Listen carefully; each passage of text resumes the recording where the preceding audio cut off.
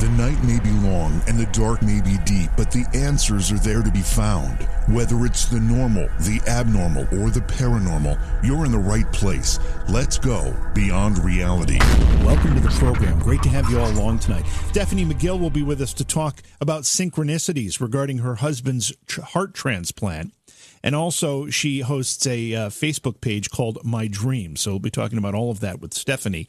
It's Beyond Reality. We'll be right back. Please support the program. Go to patreon.com/Johaw. That's JOHAW. When you need mealtime inspiration, it's worth shopping Kroger, where you'll find over 30,000 mouth-watering choices that excite your inner foodie. And no matter what tasty choice you make, you'll enjoy our everyday low prices, plus extra ways to save, like digital coupons worth over $600 each week. You can also save up to $1 off per gallon at the pump with fuel points. More savings and more inspiring flavors make shopping Kroger worth it every time. Kroger, fresh for everyone. Fuel restrictions apply.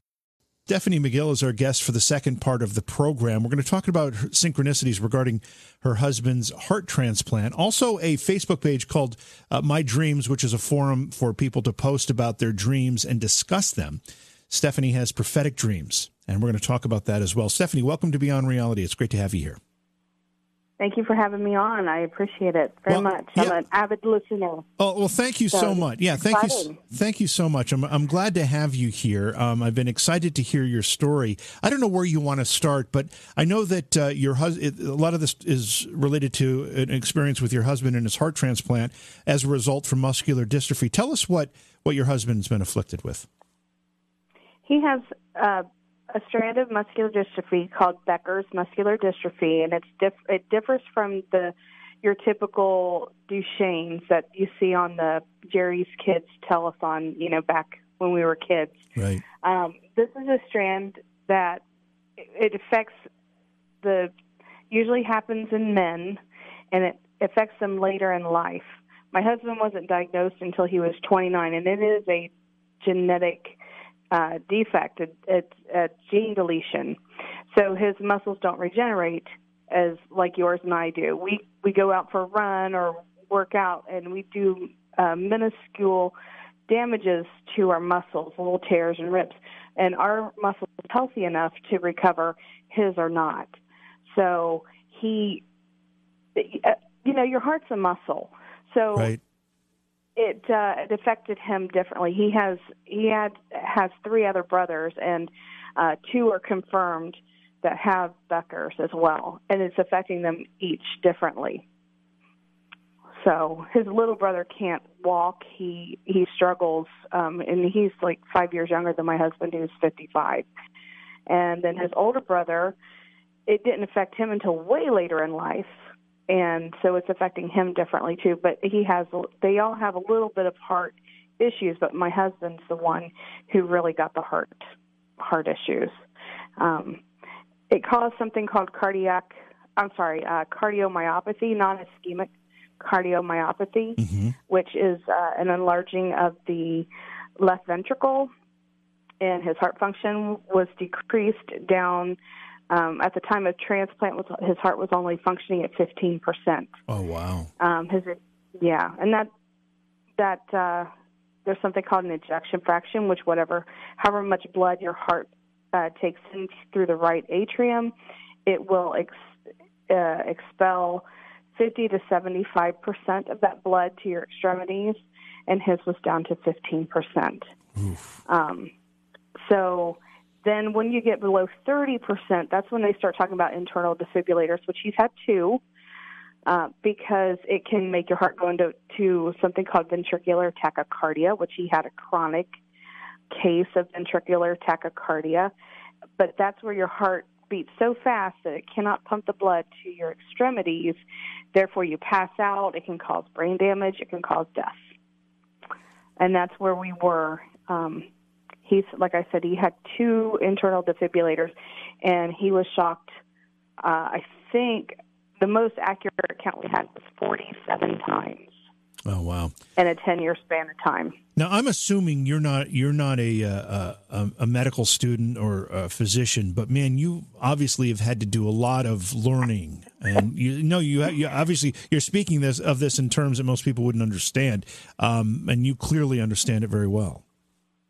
I do, and it's funny because we've struggled for this since 2009 was the first time he ever passed out. We were in the middle of a restaurant. We kind of laugh about it because he was bending over or kind of leaning over to get his wallet to pay the bill, and he said, "Oh, I feel a little," and he passed out. And we got a free meal because we had to call 911. And they were taking him out, I said, I'm freaking out and almost passed out myself, and because I had never dealt with anything like that. We didn't know at the time what was going on. I thought he had a heart attack. And the waiter said that. I said, let me take care of this bill, and I'm kind of freaking out and crying a little. He said, no, I got it.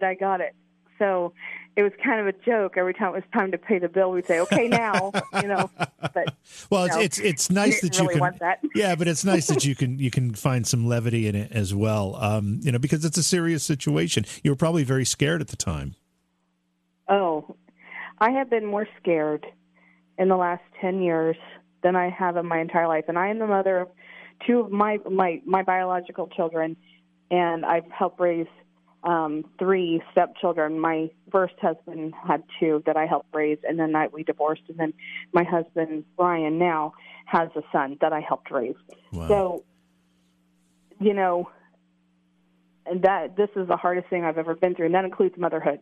So that says something. So let's talk about the synchronicities, the things that surround this circumstance and this situation that you that make you raise an eyebrow, and I know you're quite confident these synchronicities are real.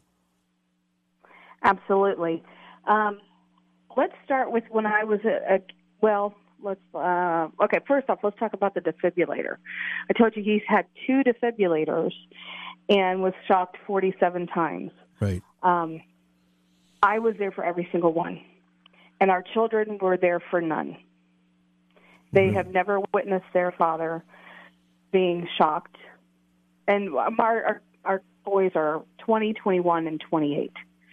So this has been over the last 10 years. So, having an 11 and a 12-year-old or 10 and 11-year-old with someone with this, severe of a health issue, you want to protect your kids.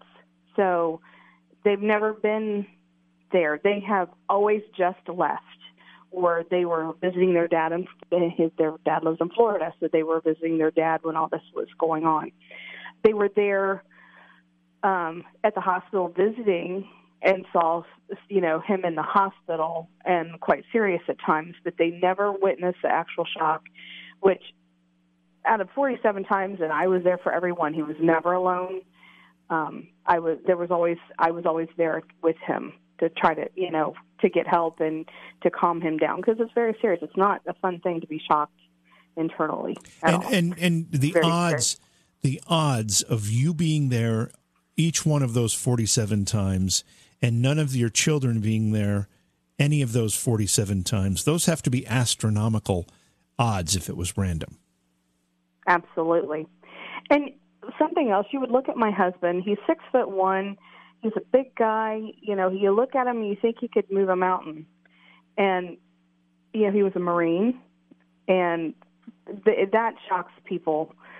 His neurologist was Dr. Jerry Mandel, who is the one of the leading physicians in the nation for muscular dystrophy, and he works really closely with the MDA. So he was like, I cannot believe that you have Becker's muscular dystrophy, and you are a Marine. And he was. My husband, he struggled a little bit through it, but he got through it. Was he aware? He probably wasn't aware. Was he aware that he had the condition when he became a Marine? No. He was not diagnosed until he was 29 years old. Right, okay. And he woke up one day, he had partied the night before, woke up and went to the restroom and then couldn't get off the toilet. He couldn't move. He had to literally drag himself to the phone to call 911 because that was the first experience he had, which resulted in the diagnosis. Absolutely. Yeah. Mm-hmm. Yeah.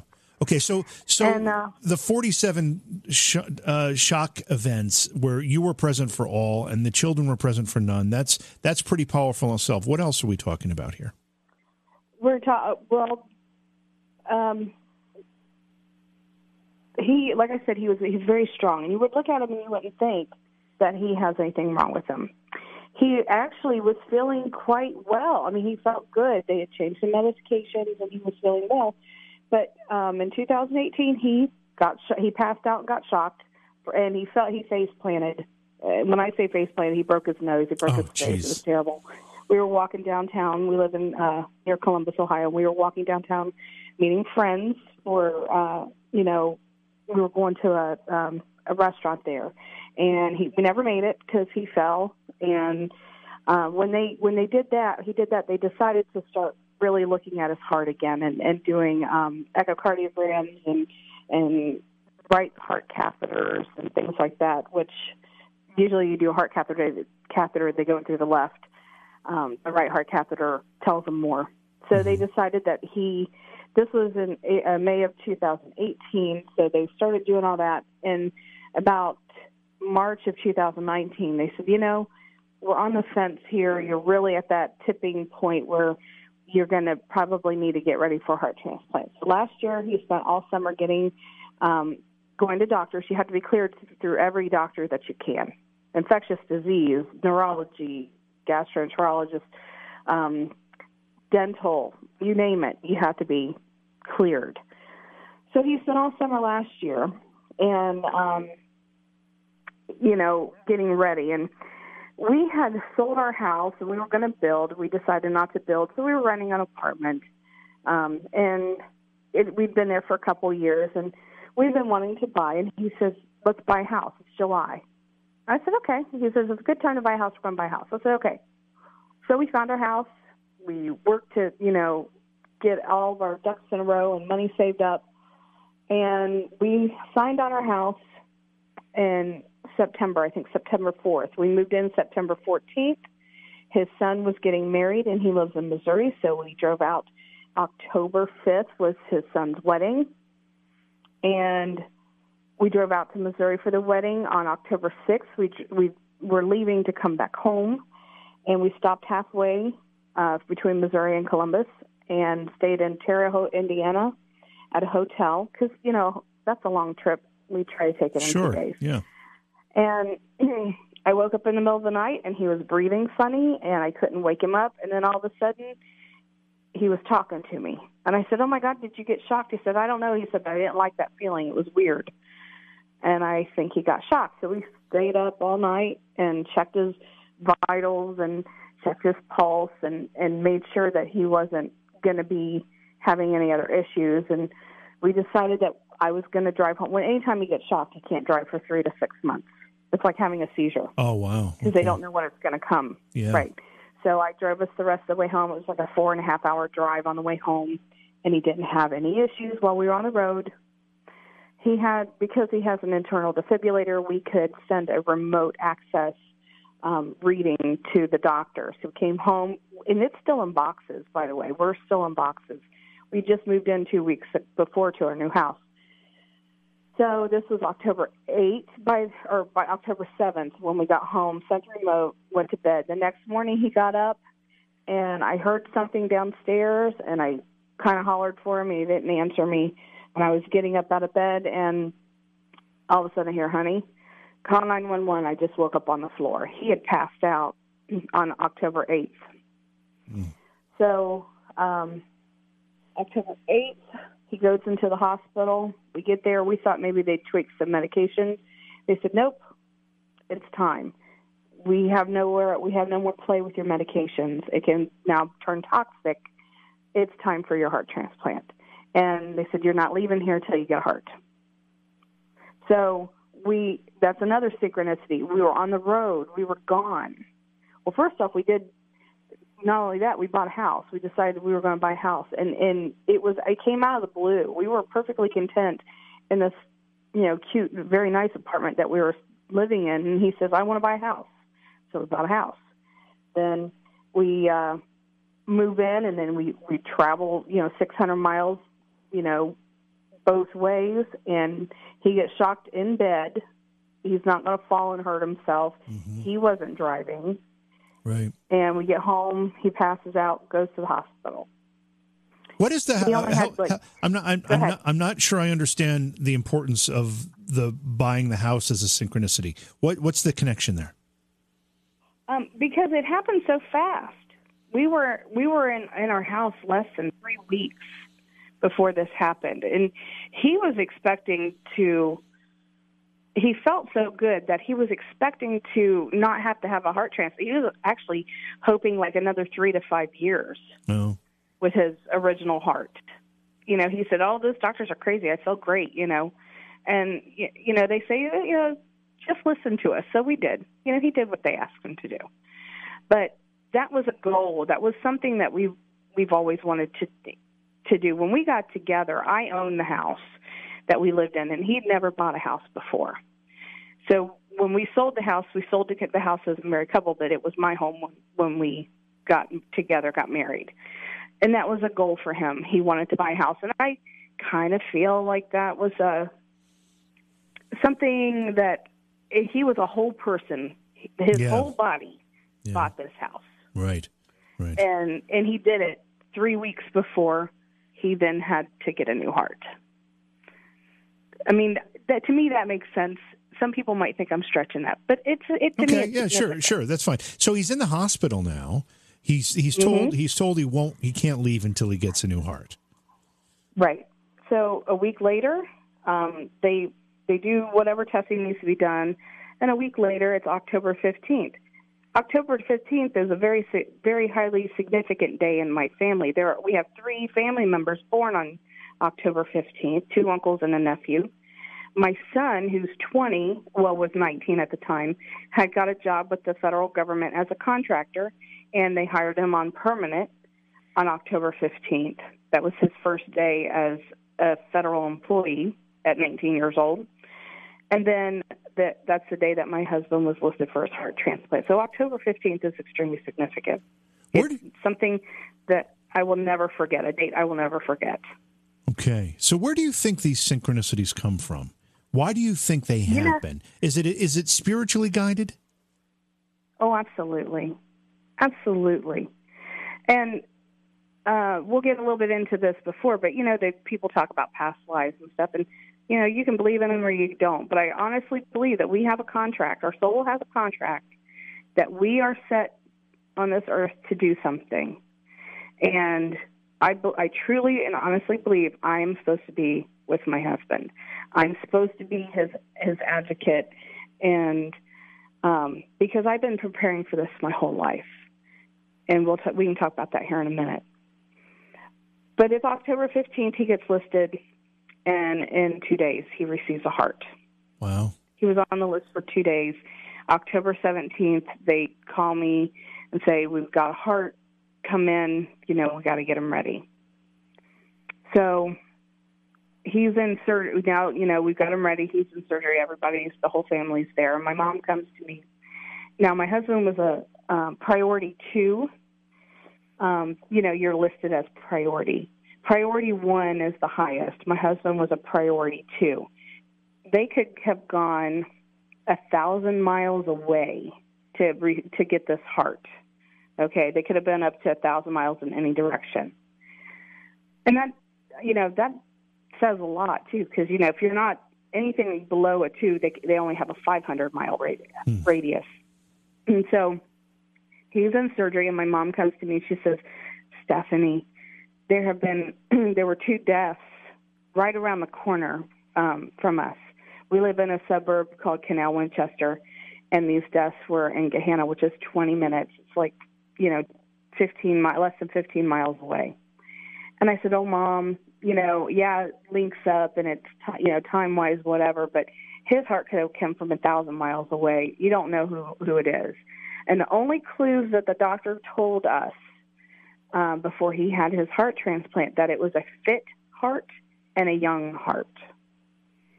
So, but it's a good heart for him. And, something else people don't realize, organ donors, your physiology, your physical, my husband's 6'1". They have to have a heart big enough right. to fit a large man. Yeah, it's got to be, the body types have to be somewhat similar. Right, not just blood types right. and antibodies and all that kind of stuff, but you have to have the same physical makeup. So she tells me that, and I'm like, there was in what she was talking about, there was a man, a senior in high school, who was in a car accident. And on the same day, his football coach died. And I was so wrapped up in him. I didn't watch the news. I didn't know anything about the story. So, fast forward, my husband has a heart transplant. The new heart goes into shock. When your heart goes into shock, the rest of your organs go into shock because they're not getting the amount of blood and oxygen needed to keep you going. Right. So he had something called encephalopathy, which is your liver enzyme spike. His heart wasn't pumping efficiently enough in order to get all the water off of him. So they had to start dialysis. They also introduced something called an RVAD, a right ventricular assist device, and basically it's an electrical thing that goes in through his neck. It's a machine that helps his heart pump. It goes in through his neck and puts electrodes into his heart, and it works as like physical therapy. It helps the heart pump to get it stronger.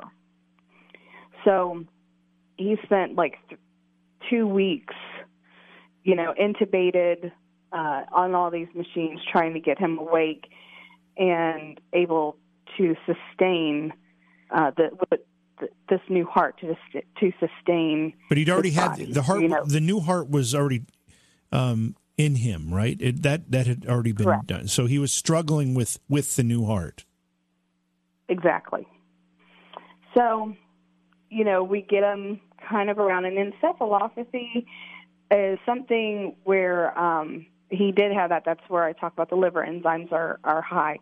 And that, if you know of anyone who's ever had that, it's they can hallucinate. Yeah, no, my mother died. My mother died from liver failure, and I went through all of that. So I know exactly what you're talking about. Yeah. Yes.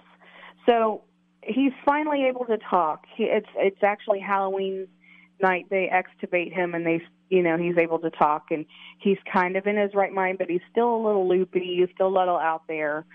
A couple days later, it was probably about 4 or 5 days after it was Halloween, so like October or November 4th or 5th, and he looks at me and he talks about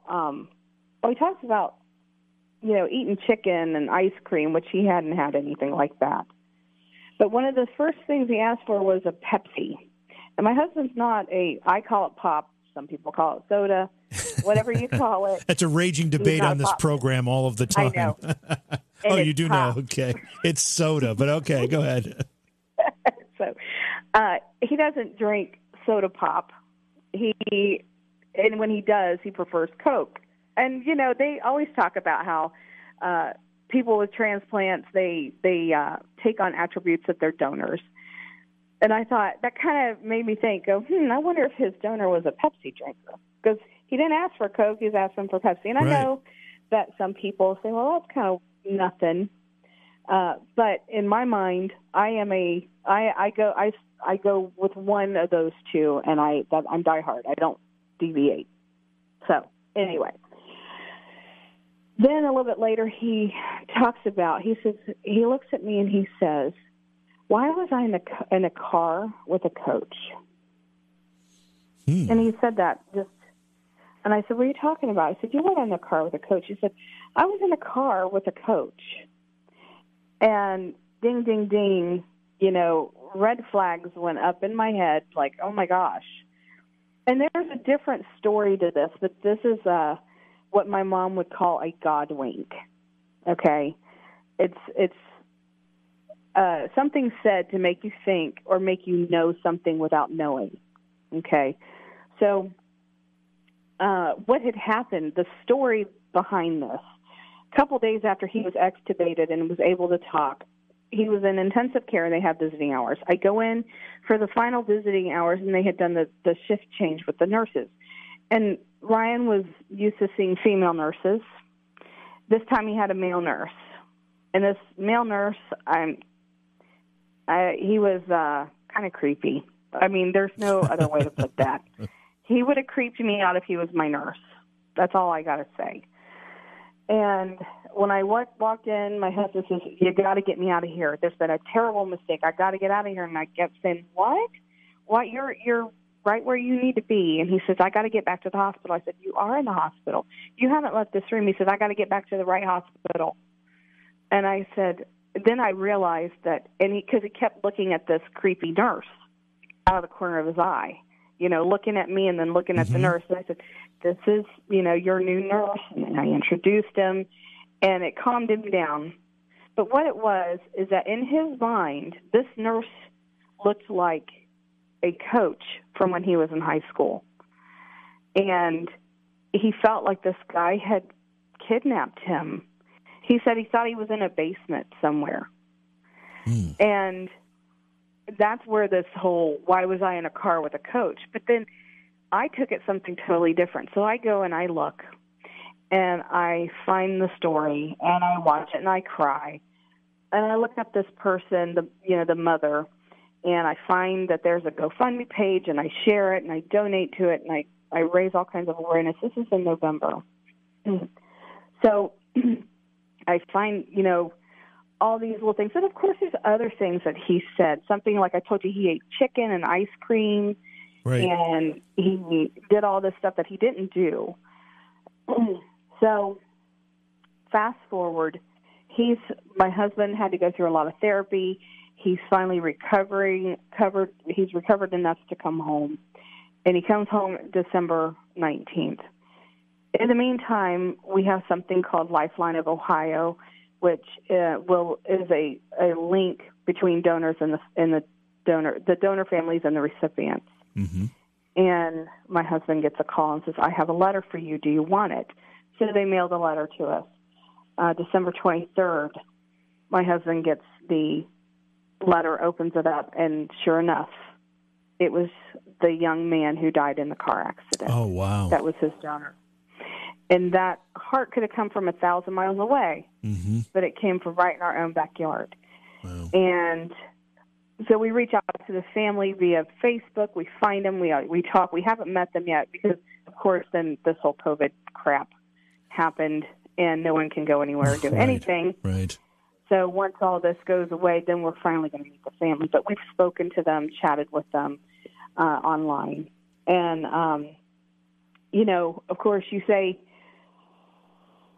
you talk to the mother of the child who lost his life. Then you become friends with them. Then she tells, and so you become friends with the whole family. Right.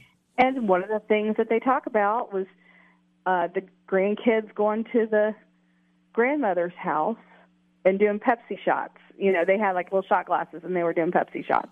And there goes the Pepsi thing. Wow. Like that's what they drink, those little things. But just those little God winks, and the fact that I went to, why was I in a car with a coach? That was the most significant thing that he said. Yeah, no, that made me go, wow. That's pretty amazing stuff. And obviously you've been given, and your husband specifically, been given an amazing gift by that young man. And I'm sure the family is somewhat comforted knowing that some good came out of it as well. Despite the terrible tragedy to lose somebody in an accident like that. But how's your husband doing now? He's doing wonderfully. He's laying here listening to me. Oh, that's He's great. on the couch listening to me talk. Well, that's awesome. We're going to run out of time here, Stephanie, and I want to ask you about the Facebook page related to the dreams. What's that about? That is, I've had prophetic dreams on and off my entire life, deja vus and things like that. and I've gone through a spiritual awakening. I can't say awakening. I've just finally decided that I'm going to do my own thing. I don't care what anybody else says. I've known how I felt my whole life. So I would talk to family members and chatting on texts and Facebook messengers, and, they'll say, you predicted this, and you predicted this. I predicted the March 5th tornado in Tennessee, and I did. I forgot that I predicted it.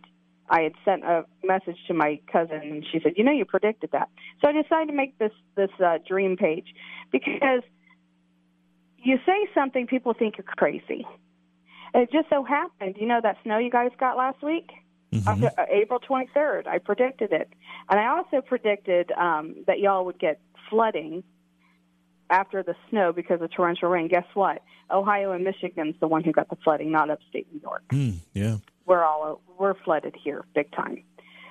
But it's those kind of things. And this comes to you in dreams? When you say you predicted this stuff, it all comes to you through dreams? It's like the in between sleep and awake, when you're drifting off and you could feel yourself tingle because you're falling asleep and you start dreaming of pink elephants or, whatever. Right. It's right there. And then there will be a vision that comes to me. You know how in the movies people have a vision and they sit up in bed and they jerk awake?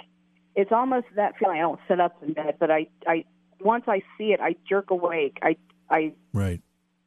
I'm awake instantly, and I know. And it's a feeling. It's not a normal dream. It's a feeling. You can tell a prophetic dream versus just some normal strange dream that you have. So I decided I'm going to make this page, and if somebody wants to, I put on there what I dream because I kind of want to make a record of it before it happens.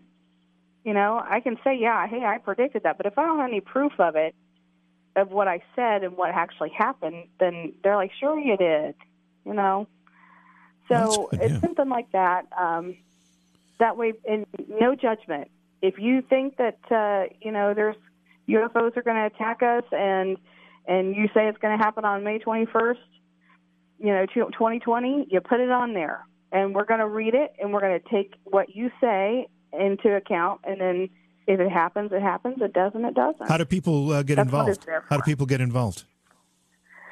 Well, it's kind of new. They just couldn't. I don't have any questions. Some people are like, do you have any rule? You have to answer all their questions to be able to be admitted. But they can just request. I'll kind of, just say yes. I'll probably have to streamline that a little bit. Okay, so let me just make sure I understand. It's called My Dreams. It's called My Dreams. It's on Facebook. And people can find the group, and they can ask to become a member, right? Exactly. And then I've had a few. And then you approve them. Right. Got it. And then once part of the group, they can share whatever dreams they want to share. And basically, it's an effort to put it on the record so that you can go back, or anyone can go back and say, hey, on this date, I had the dream about this, and it happened. Right. It's kind of like my online dream blog. Yeah, cool. And it's not just for me. It's for anyone. And if they want to share, they're more than welcome to. That's great. I know you had a whole bunch of other things we were going to try to get to tonight as well, but we just ran out of time. So what we'll have to do is we'll try to get you to come back because I would like to hear more of your story and more of the things that you've done and experienced, because I know there's more to it than what we've talked about tonight. Yeah, I do want to say this real quick because I know you're out of time. I've been preparing for this my entire life. My aunt, who was like my mother, she's my mother's sister. In 1987, she had a kidney transplant. And I have been raised under those transplant umbrellas of the umbrella rules. And so much of that played into his care. And you said I sound like I'm a medical professional, and I'm not. And even the doctors, they would get mad at me because I would challenge them. They'd look at me and say, are you a nurse? And I'd say, no, I have common sense. And that's kind of where I was going, but I have so many more synchronicities that I could go on and on about. But those are the basics, the major ones. But when people talk about they don't believe that you can take on traits of your donors, I don't believe that for a second. Yeah, there is cell memory. That's really, it really is. Yeah, that's really fascinating. Again, thank you for sharing all of that with us. Say hello to your husband for us. Tell him, we're happy that he's recovered and doing well. And like I said, Slick will reach out to you, Eddie, and see if we can schedule another time to have you come back on and share some more with us. That would be wonderful. Beyond Reality Paranormal is hosted by J.V. Johnson and produced by Orion Palmer and Slick Eddie Edwards. Like us on Facebook and subscribe to our YouTube channel. Please consider supporting the program either through your podcast platform, click on the link in the description, or on Patreon at Joha Productions. If you'd like to be a guest on Beyond Reality Paranormal, or you have a recommendation for a guest, contact our producer, Slick Eddie Edwards. Eddie is spelled with a Y at slickeddieedwards@gmail.com.